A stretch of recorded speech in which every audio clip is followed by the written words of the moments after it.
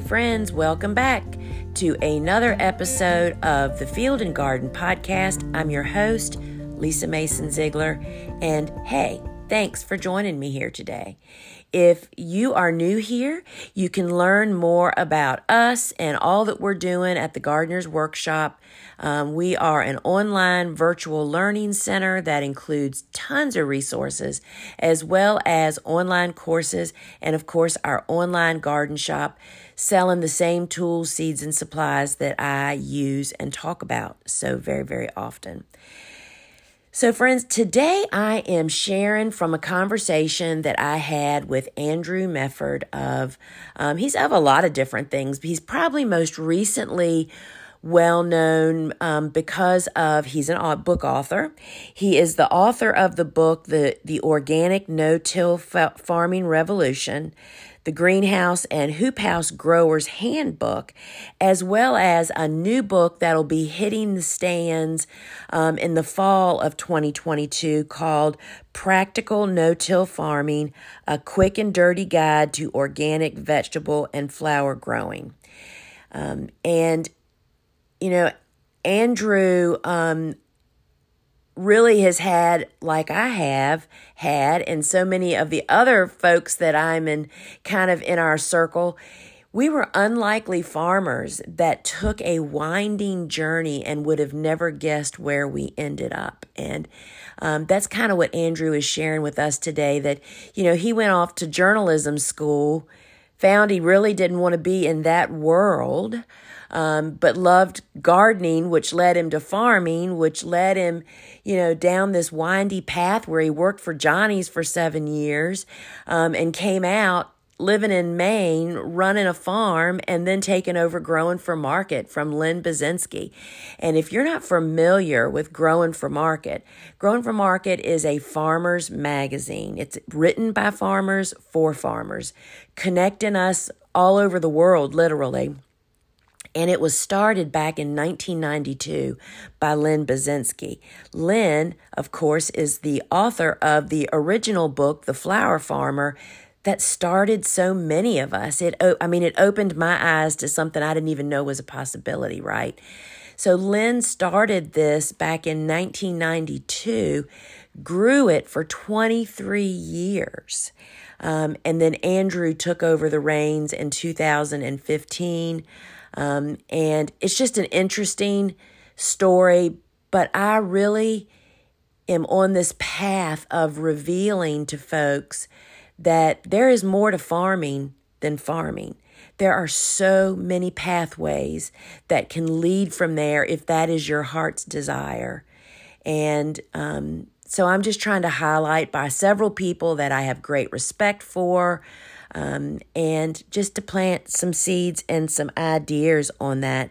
So I'm going to include in the show notes below the titles of his books, of course, the Growing for Market link where he'll tell you at the end you can get a free, if you've never experienced it, you can get a free download to look at the magazine or actually even request a free in print magazine. And I think something that just really resonated with me, that Andrew said, he's a passionate communicator, but he is advancing the state of local farming. And, that's just such a big piece of this pie. So let's take a listen to Andrew share his story of going from an unlikely farmer to a farmer that now also is the editor of a magazine for farmers by farmers. I'm a pretty unlikely farmer based on where I grew up, because where I grew up, there aren't any farms anymore. I grew up in Falls Church, which is far northern Virginia, probably only about 8 miles outside of Washington, D.C. And so it's where Virginia, Maryland, and the District of Columbia come together, and it's very very sprawled out suburban, urban kind of area. And so people don't have farms around there, and I didn't think that I would be farming when I was in high school. I'd be surprised if anybody else from my high school was farming. Although actually I do know of one other person who grew up in the area, didn't go to my particular high school, who's also has a very successful farm. So, so go figure. But just nobody, not being an area with farms, it wasn't a career that I think people thought of going into. And of course, your guidance counselor there is not saying like, oh, I think you should consider being a farmer, which is unfortunate in a way, because I think a lot of people who might enjoy farming just don't go towards it because we as a nation, even, it's been looked at as a real success that we have less than 1% of the population growing the food and flowers for everybody else. And it was explicitly a part of the U.S. agricultural policy, of course, with the get big or get out philosophy that was so strongly promoted in the 50s and 60s. And even though we're not explicitly promoting that anymore, it still has a big impact on our agricultural system. And so, my thought is that being a farmer can be a very successful or very satisfying, what I wanted to say, life choice, just because if you enjoy doing things with your hands, if you enjoy growing things and things like that, as your listeners who are already doing it, it can be a very satisfying life choice. And so I was never directed in that way through my whole career. And I thought I would be a writer, which makes sense now because I am. And so those were the things that I was drawn to. In fact, sometimes, Lisa, when I'm thinking like, oh, is this really the right thing for me? Why do I run a magazine or things like that? Well, I look back, I've got stacks of notebooks just from when I was a kid. I was that kid who had a notebook. I would have had a notebook in my pocket. I'd be like running around, writing stuff down. So I think it's just in my nature. I mean, my mom was a children's librarian there in Northern Virginia. And so I definitely had a lot of books around. Thanks, Mom.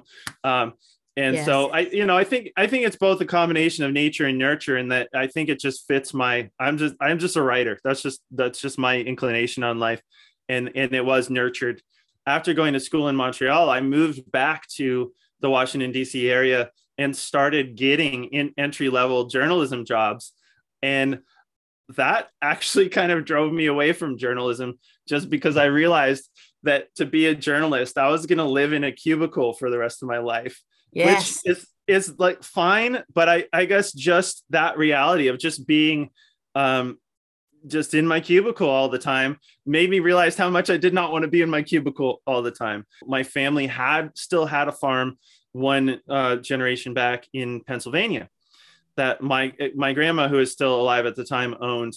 And none of her kids were interested in farming it. They all basically moved to the city.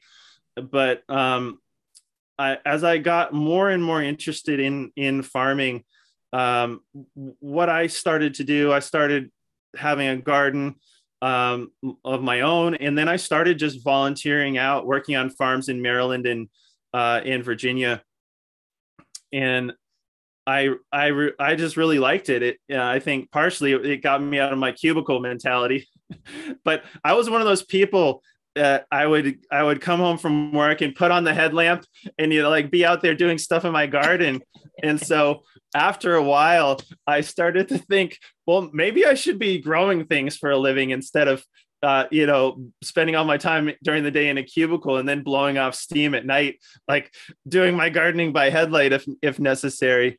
And I hope that can be inspiring in a way, because Lisa, I know you have all these great educational materials at the Gardener's Workshop. And so I didn't have the background of farming. It's not something I guess that I would have been doing, but just simply by working on other people's farms and learning about it, I learned, all I needed.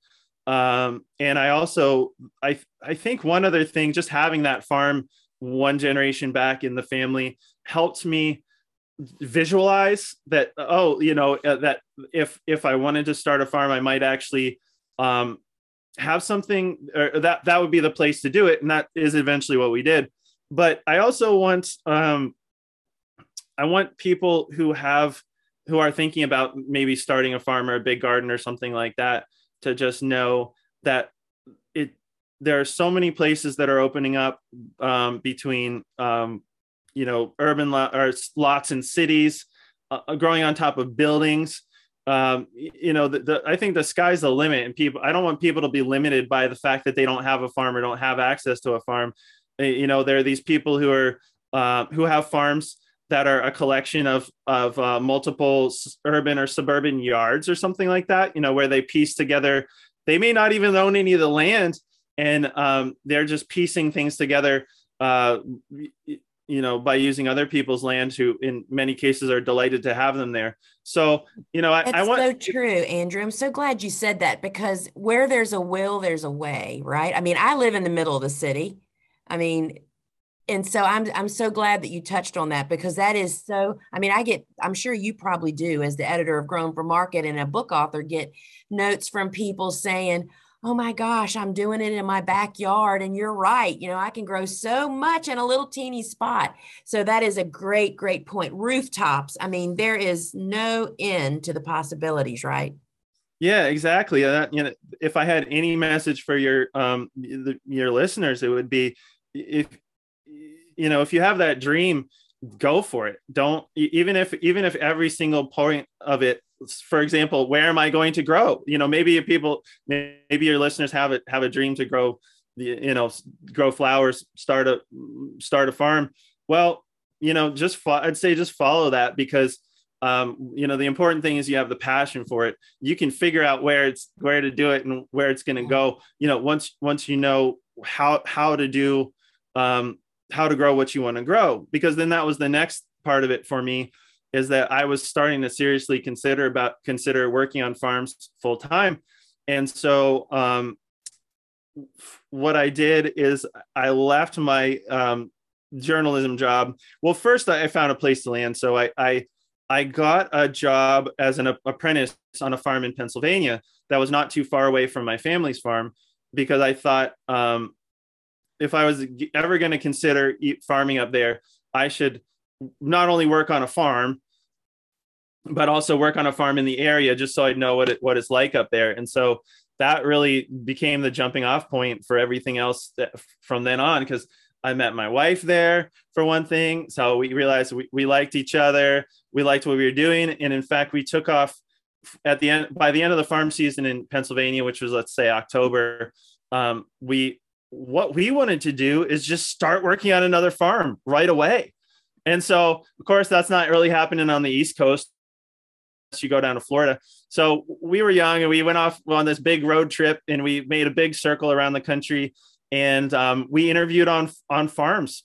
We were using the what is it? The WOOF website and Organic Volunteers. And we were basically looking at all the places where people would advertise if they had openings on their farm. And we looked at farms all over the place. We interviewed in Washington State and Oregon and California, did a lot of looking out on the West Coast. And so we ended up, from there, going out and starting work on a farm in California the following January. I mean, that was a lot of fun, because we just started right up. In fact, the farm had an olive orchard. One of our first jobs in January was bucking up the prunings from the olive trees, which they used as their firewood. That's awesome. Yeah. So, from there we went out to California. Then from there went up and worked on a farm in Washington State. It was during that time that was a big farm, and we were spending a lot of time just doing cultivation. And that wasn't my favorite thing. I was really happy to learn how to drive a tractor and get enough practice. I was really comfortable with it. And then I was like, okay, I know how to do that. Next. I don't really want to do that. That's yeah. The thing that got me interested in farm plants. I enjoy just working with plants, trying to figure out how to make them grow as well as possible, trying to figure out what's wrong with them and make them better when they're not. And so, for me, I realized there are some farmers who live to fire up their tractor. And great, yes. good for you. But that's just not me. And so, was spending all this time basically doing cultivation, just it's a big farm. I think they had almost 100 acres in vegetables, including something like 20, maybe 20 acres in potatoes, 20 acres in cover crops, but still 100 acres. So that's a lot of it's a lot of weeding right there. And granted, I mean that it was all mechanical. They had a lot of weeding tractors, but I just doing all this cultivation, I thought there's got to be a better way. And that's when I found out that there was a professor named Ron Morse, who was studying no-till back at Virginia Tech. And so what we were doing at the time is we were going off working on farm jobs in the summertime, and then we were coming back and working jobs in Northern Virginia to save money to start our farm. And so I was like, well, what the heck? I'm going back to Virginia where I'm from, and this guy's down there. And at that time, so this is 2005. So we're 17 years ago. And so there was very little about no-till, at that time. And so this was one of the few places, other than the USDA, NRCS was studying it. The Rodale Institute, of course, was studying it. In fact, the professor that I worked for down at Virginia Tech, he was working with the Rodale and USDA. They were all basically working together to try to figure out how to get these no-till systems to work. And that, so I asked this professor during the winter when I was back in Virginia just to work, I asked this professor if I could come down and pick his brain. I just looked him up online and was like, hey, I'm interested in no-till. I've worked on farms. Can I come and talk to you about that? And he was like, sure, come on down to Blacksburg. And so my wife and we did come down and met with him, and he was very interesting. And he ended up offering us a job because, I think it was kind of a job interview, because I guess after working for him for a while, I think one thing that happened is that most of the people that he was getting to work for him just really didn't care. They weren't invested in the farm side of things. They just needed a job, which is great.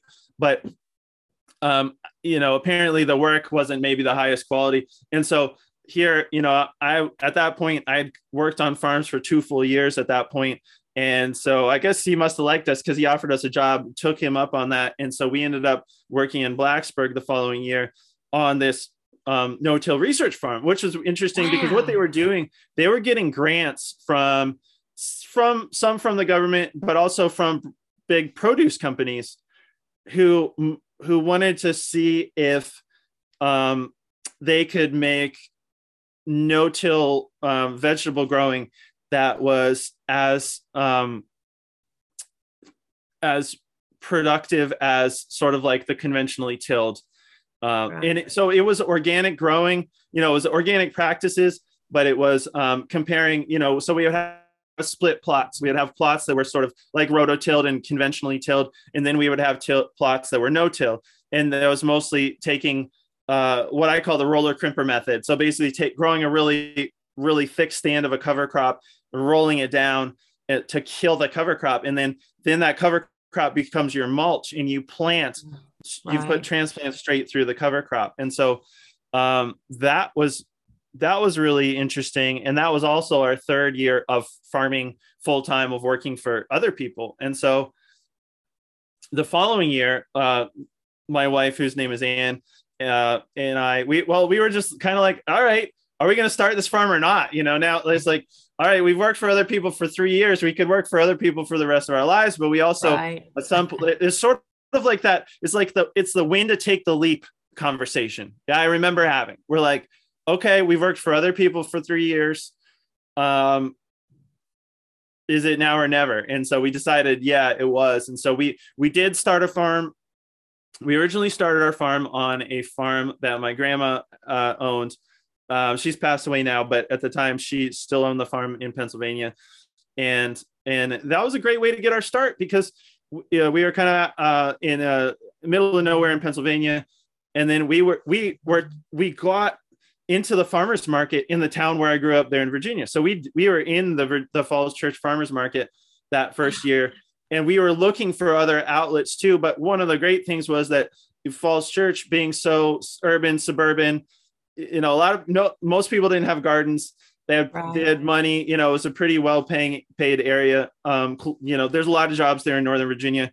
Um, and so we could grow our vegetables up in Pennsylvania and then truck them into a really, an area that was really excited to see them. And so we started our farm there. Unfortunately, the farm was a big farm. It was bigger than we could have afforded without some real cooperation from the family. And some of our family, I mean, it was unfortunately, I know other people, in fact, they're in Northern Virginia that have been in this situation where, the farm is going to go from one generation to the next. And then people are, some people maybe would like to keep the farm in the family. Some people would like to sell it because it's worth a lot of money as quickly Right. as possible. And so that's what happened to us. And so after being there, we realized that we probably weren't going to have the use of this farm anymore, which at the time we were pretty upset about, just because we saw ourselves there for the rest of our lives. And so we regrouped, and we figured that the best way to make lemonade was to go and work for other people's farms again. Because honestly, after starting our own farm, we realized that there were things that we wish we knew, and had learned the first time. And we certainly wouldn't have done that if we didn't have this unfortunate situation where we had to leave where we thought we were going to be farming. But it did give us the opportunity to learn more things. So after farming in Pennsylvania for a while, we went and we got a farm. We worked on a farm in upstate New York for 1 year. In fact, at the time, we were trying to sort of like massage the family situation and see if we could get it to work out. We were hoping so that we could work the situation out so we could go back to the farm that we had already started. And over the course of that year and the next, it became clear it wasn't going to work out. So the following year, we went and we apprenticed on a farm in Maine. And so that's our 5th year. So not by design, but by accident. What do they say? Life is what happens when you made other plans, right? So Yeah. that's kind of what was happening to us. Is we were like, okay, great. We worked for other people for 3 years. We're ready to start this farm. Started a farm, then went back to apprenticing for other people for 2 more years. And it was then when we were out working on this farm out on the coast of Maine, we realized it was just never going to work out for us to get back to Pennsylvania. So we thought, well, we should probably figure out where, a new location to move our farm to. And so that's why, we were in Maine. We never I'm trying to make the point. This was not our grand scheme plan. We weren't like, okay, we'll work for other people for 5 years and then move to Maine. But that's how it happened. So while we were working on this farm out on the coast of Maine, we thought we like Maine a lot. Despite not growing up here, I really appreciate the 4 different seasons, because I've gotten and my kids really enjoy it now that we have kids. They really like skiing and skating and all that kind of stuff, which you pretty much have to be good with if you're not going to hate living in a northern climate like this. And so I really enjoy it now, but it definitely was not the plan. And so also, on the topic of not the plan, well, we just happened. So we found this farm in central Maine that just happened to be about half an hour away from the Johnny Selected Seeds research farm. And so one thing that a lot of farmers do around here is go work for Johnny's in the wintertime, right? Because winter is so long and so cold. And in a way that's good, because I remember when we were working in California and out in Washington State, just all the farmers we worked for seemed so burned out. Yeah. And I No think rest. yeah, well, No because rest. they can grow pretty much all year round. They do, and all their competition is. And so I think they just get ground down and burned out. I mean, it sounds really great to be like, I'm going to grow 52 weeks a year. I'm going to grow year round.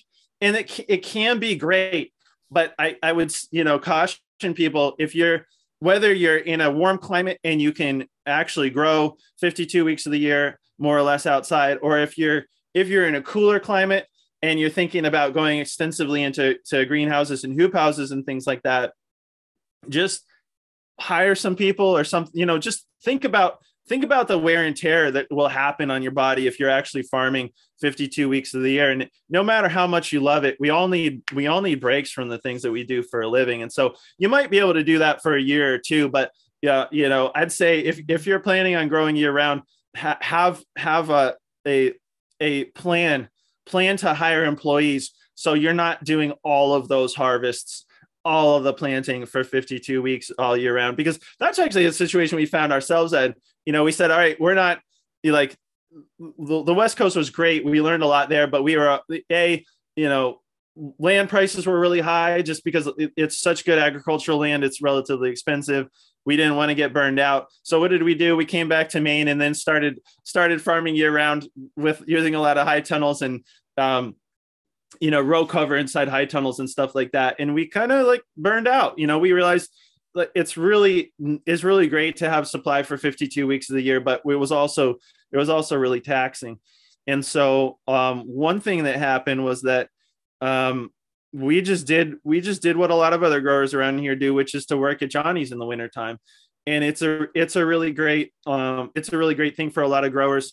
I think it's a great thing for growers and for Johnny's, because what happens is that because our winter is so long, unless people are really dedicated to season extension or doing a lot of heating, that you really do kind of have to take a break in the wintertime up here, which is can be good. And so what happens is a lot of the commercial growers up here, like right in this area, I'd say, half an hour, 45 minutes away from Johnny's, we'll go work for Johnny's in the wintertime. Right. And that's what I did. My first winter up here, I was like, hi, this is Andrew. Thanks for calling Johnny's. What seeds do you want to order? And I think it's actually good. So it's good for the growers because if they need it, it gives them a non-farm source of income in the wintertime. It's also good for the people because it meant that most of the people on the horn knew what they were talking about. And that was the whole point. Yeah. So, at least not to get too into the weeds here, but at least at Johnny's, they had their phone lines divided up into commercial growers and home garden. And so they put us on the commercial grower line because they knew that we were. And so if people had said like, oh, how does this variety grow? Or, had commercial growing questions, we could answer a lot of them just off the top of our heads because it's what we were doing at the time too. So that was really great. And it helped us just sort of like get started, particularly that first winter where we were just moving in, getting established up here, didn't have a income flow from the farm yet. It allowed us to earn some money and save a little bit of money over the wintertime. And in fact, my wife and I, we both did that. So our first winter, we were both there on the phones working at Johnny's. And so what happened is that over the course of that winter, they fired their tomato specialist, or what it is they call them trial technicians. Okay. So they're the people who, let me back up for a second. So let's say you're looking at your seed catalog and you see all those new varieties every year. And you're like, where the heck do all these come from? How are people finding these? Well, I know different companies use different strategies, but at Johnny's, they do a lot of trialing. And so that, I ended up getting the job as a trialer for a broad range of crops, but including tomatoes. So that because I have a tomato obsession. And so and they post all their positions internally at Johnny's. So we were already working there and they said, oh, we're going to need, we're hiring for this job as a tomato. See, to me, it's the tomato trialer because I have a tomato obsession. There are other crops too, which is actually interesting because when I was at Johnny's, the company was growing a lot. And it went from when I started there were two people, all the vegetable crops were divided up between two people. Wow. And they had a couple of people. Yeah. And they had a couple of people, other people doing dedicated to flowers. And so you think about it. Yeah. Half for one person to have to be doing the trialing as far as both setting up the trials and figuring out what varieties should be included, what the new varieties are, and then doing all those evaluations. Wow.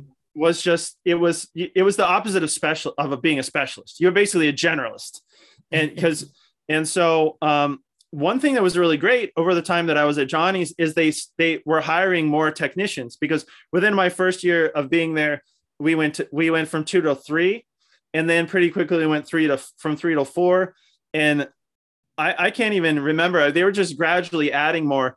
And also because we were seeing so much growth in greenhouse growing, my position also developed into a specialized greenhouse position, because there was just people were building high tunnels. The NRCS program was going on.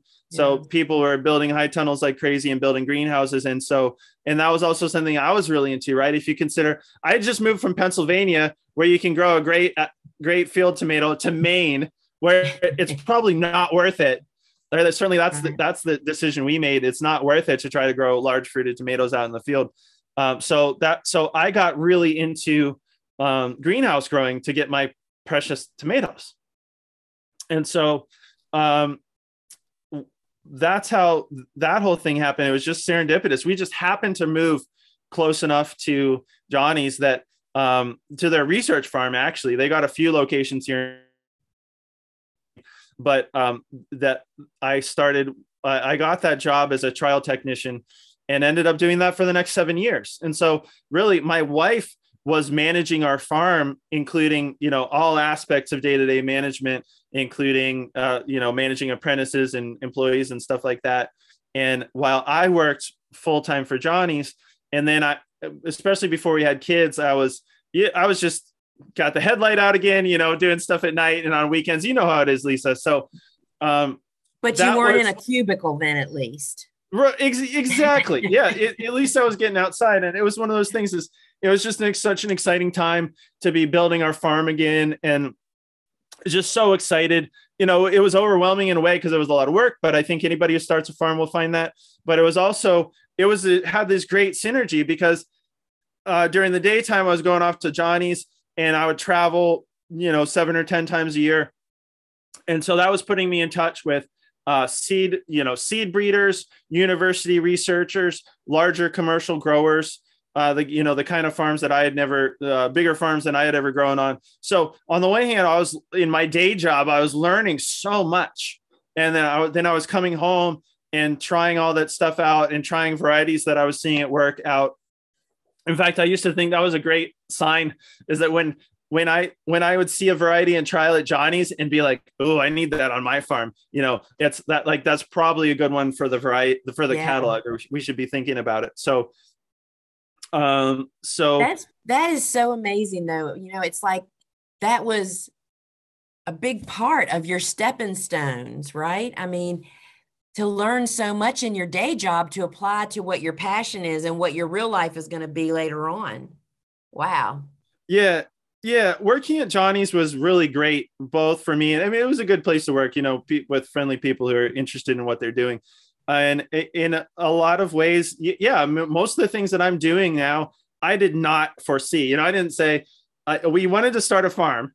I did not foresee getting involved with the magazine. Johnny's just happened to be serendipitous, but you're exactly right. There was a lot of synergy between what I was doing for Johnny's and what I was doing on the farm. And that also led me to growing for market, because as I explained, I had this writing background. So I actually went to school for journalism, but I got more interested in farming. And so I thought really then, okay, I was going to be a farmer full time, but with my writing background, it's funny. I thought like, oh, it would be great to write an article for Growing for Market someday. That would be fun. Because we had gotten Growing for Market for years. In fact, my father-in-law had gotten us a subscription. They used to call it the beginner special, where you get like a year or two worth of magazines up front and past issues. Yep, I remember. Right, and then you get a year's subscription plus the previous 2 years or something like that. I actually hate to say I'm foggy on the details, because we stopped doing it just because everything's so digital these days. If people aren't familiar with the magazine, in addition to putting out a magazine 10 times a year, we also have something like 1,600 articles archived. What we do is we take the articles from each magazine, and then we relay them out as HTML, just meaning that you can search the individual articles instead of having to page through pages and pages of magazines. So now the digital essentially archive has sort of supplanted that paper archive, but that, Growing for Market was an important entry point for us into farming. We had probably been getting the magazine for maybe a decade before we even before we took it over, because it was started in 1992 by Lynn Basinski, which probably a lot of your listeners may know. She's the author of the Flower Farmer, which is still a great book. We still sell it. It's still a great book, a great introduction to flower farming. And so she had been doing it for such a long time. We had been getting Growing for Market for many years. And at some point while I was working at Johnny's, I met Lynn. And so I pitched her an article. I think it was a tomato, how to grow good tasting tomatoes, or choosing tomato varieties or something like that. Yeah, exactly. Yeah, of course. With my tomato obsession, it played into that. And so it's from there, I ended up writing, 3 or 4 articles for Growing for Market for a number of years in a row. And then in, I want to say, I think it's 2015, she asked me if I would consider taking the magazine over from her, simply because at that point she had been doing it for, I think she'd been doing it for 23 years at that point. And so she was just ready to move on to other things. In fact, she did. She and her family run Seeds from Italy, from their home in Kansas now. And so as much as I liked working for Johnny's and it was interesting, and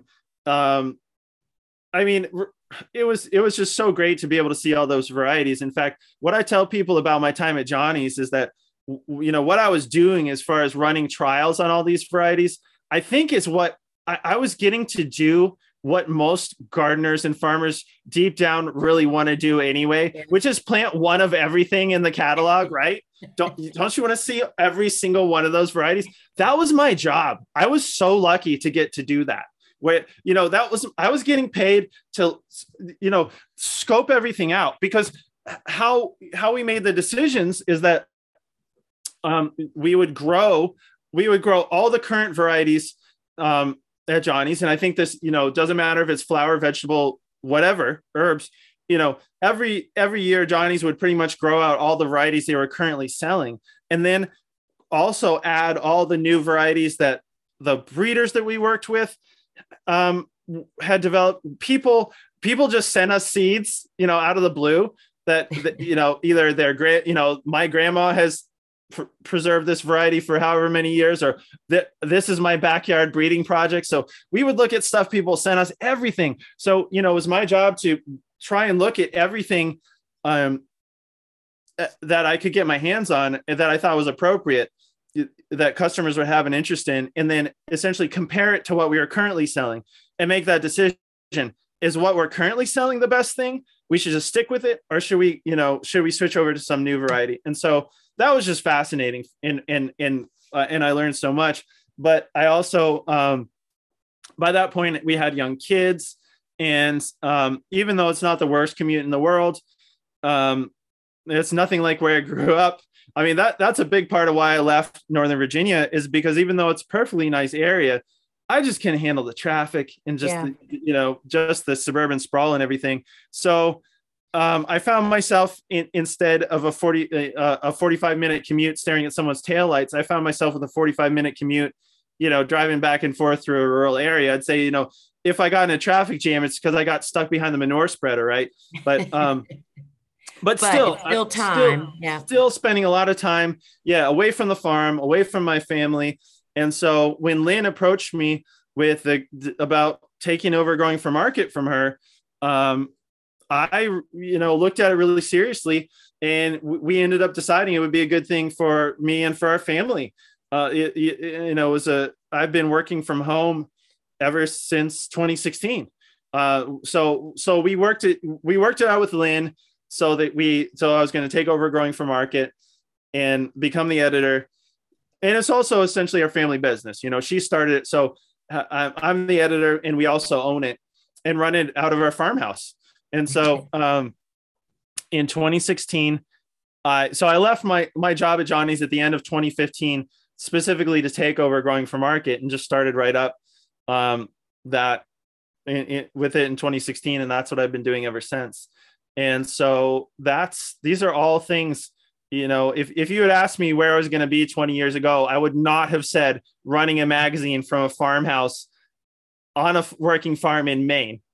But I mean, it's serendipity. And it's actually kind of fun to think about it all, because it's one of those things where, we didn't know exactly how it was all going to work out. We definitely encountered some adversity, in fact, in that, our original farm where we thought we were going to be didn't end up being available to us. And it's just, I just feel really lucky. We lucked into a lot of it, as far as, we just happened to buy a farm that was a half an hour away from Johnny's, which led to a really interesting job for the next 7 years, which led to, another really interesting job being Growing for Market, in that it really marries the, two of my passions, as far as being a writer and communicator.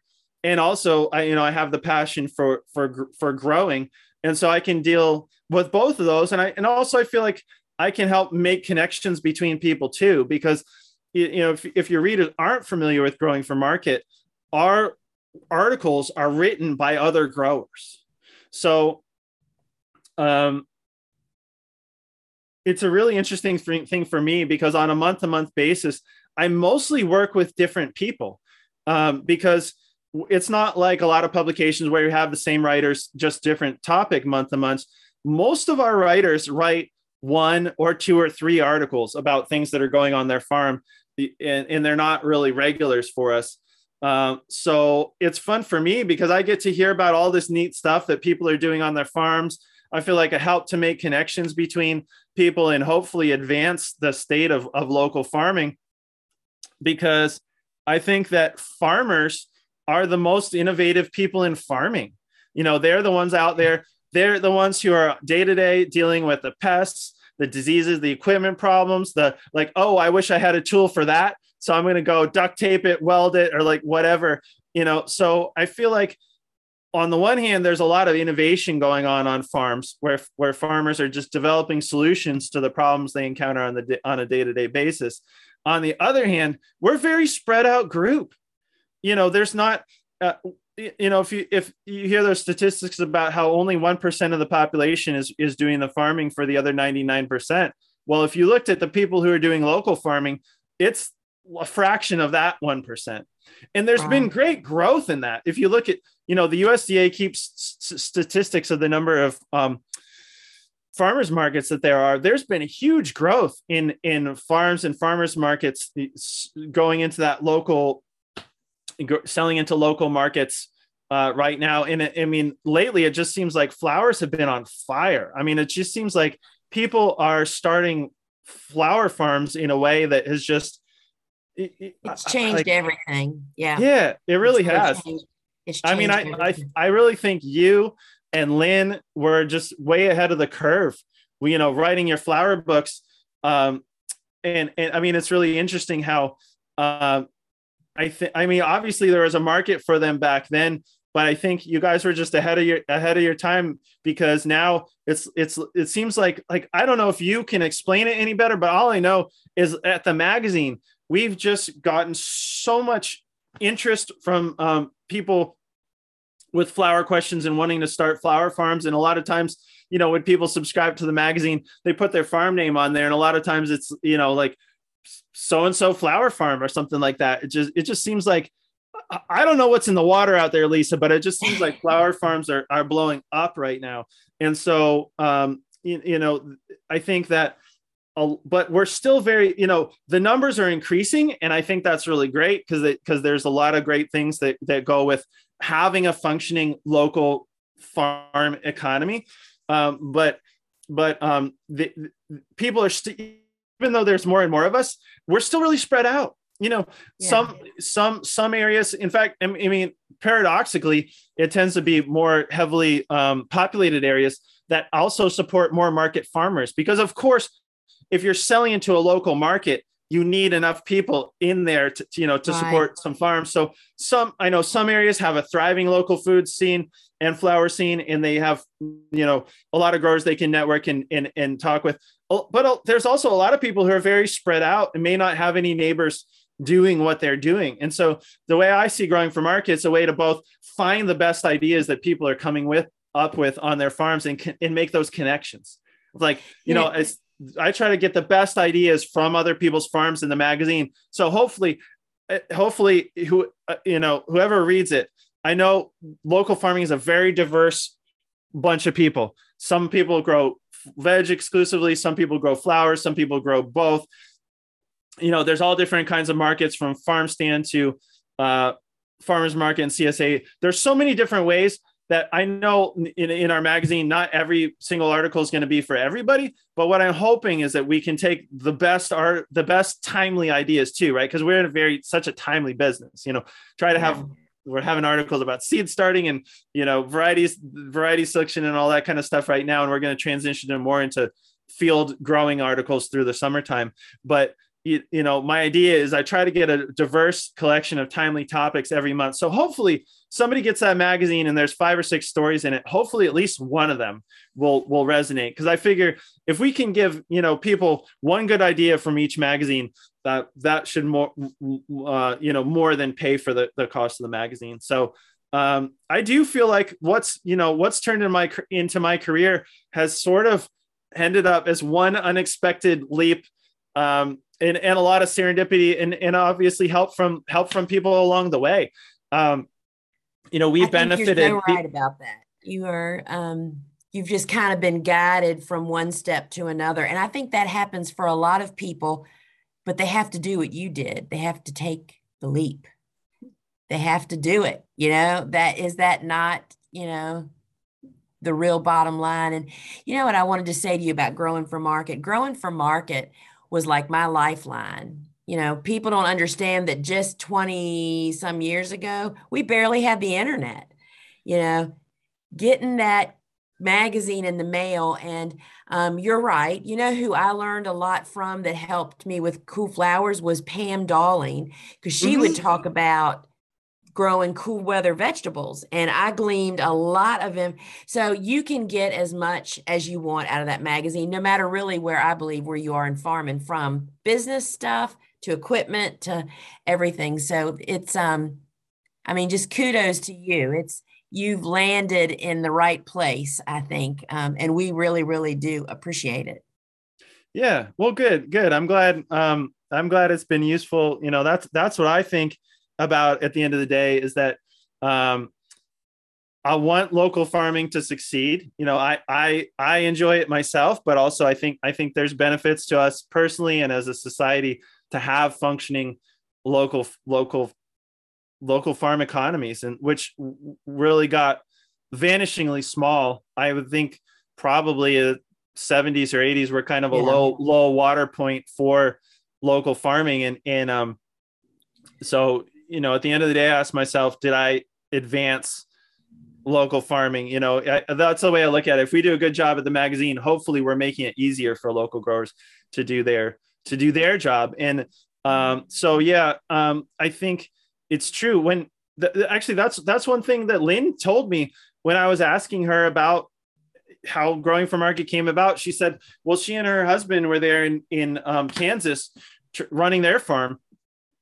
And they were looking stuff up, the resources, when she started back in 1992, they're just what you said, Lisa, were not the resources. And that's why I love the things that you're doing with Gardener's Workshop. There's so many more ways to learn that stuff now. There's so many more places, Gardener's Workshop being one of them, because I realized one of the things that I benefited from was also being young enough, and we were young and didn't have kids, that we didn't have a whole lot of expenses, that we could do something kind of crazy. Like, hey, let's go move to someone's farm in California, live there and learn how to farm. But no, I realize, people may be coming to that later in life, may not be able to just leave their job. They may have kids and may not just be able to oh, hey, I'm going to go work on someone's farm. And so all the resources that are online, the kind of videos and things that you're putting together, I feel like it just gives people more inroads. Maybe that, that way, if they're not ready to just quit their job and go start a farm, they can kind of like get your videos and stockpile ideas and build out their farm idea before they have to take that leap. But yes, I would say, if you have the passion, leap, figure out, do a lot of planning. It's important to plan, but, figure out how you can make that leap, because it's if you got the passion for it, it can be a really satisfying way of life. And it can, it can also be it can be profitable and you can right. You can support your family too. You can make it a livelihood, if you want to. And so, I'm really happy to steward Growing for Market in the future, but I'm also really happy to see that there's so many more places now where people can get those ideas from.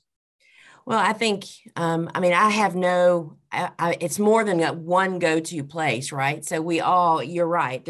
We have a lot of riches. So, so people are going to be looking for your newest book coming out in the fall sometime. And so growingformarket.com also sells books, correct? That's a good place to find some of the farm and books. And of course, your books are there.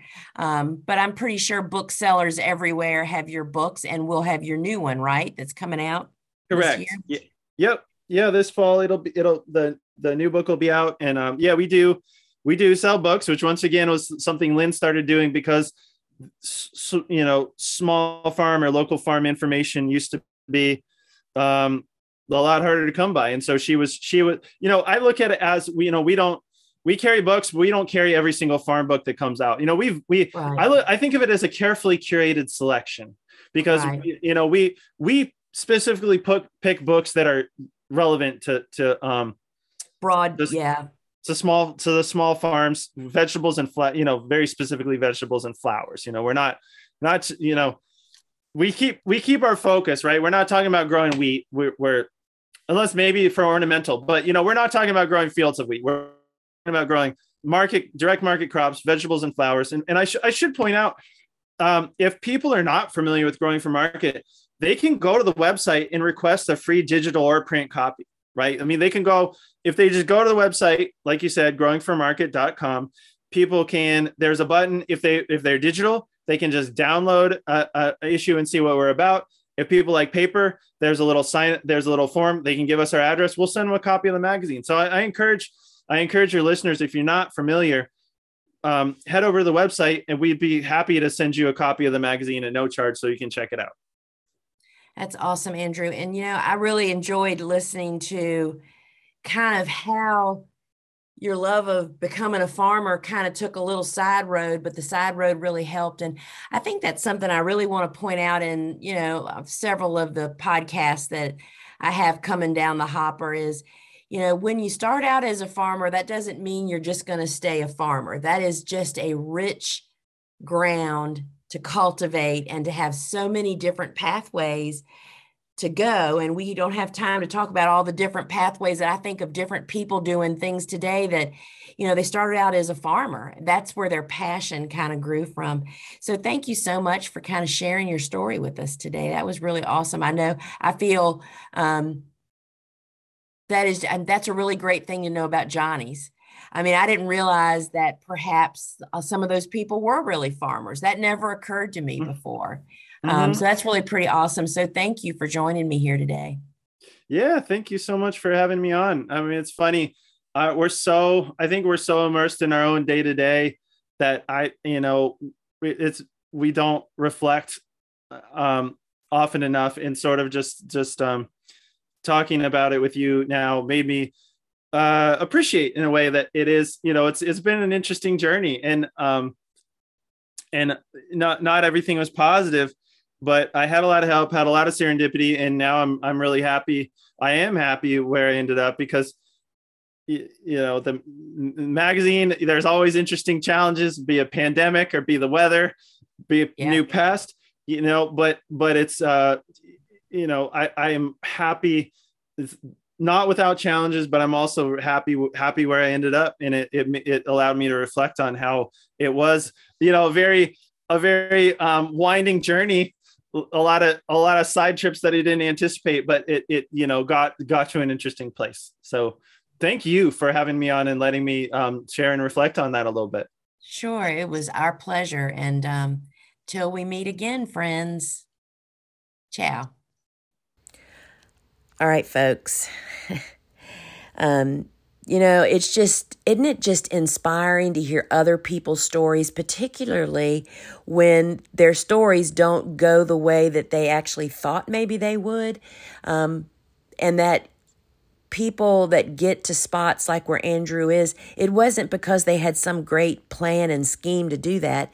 It just was kind of like natural next steps. And just totally love bringing that to you.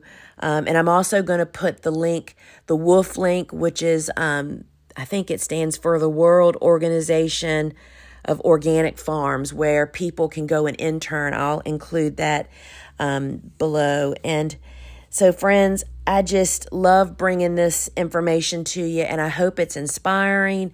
I hope it's empowering and encouraging and sowing seeds in your way. And if you're enjoying my podcast, I would love for you to share it with your friends. But also, the most significant thing you can do for me is to just write a review and to rate it. That makes the podcast app that you listen on show my podcast to more people. And that's how we're going to grow the farming population, y'all, is for more farmers, more people to learn that it is a possibility and there are ways to do it. And there are so many different ways, which is what we are really loving bringing to you. So friends, you can learn more about everything that we're doing over at thegardenersworkshop.com. And friends, until we meet again, ciao.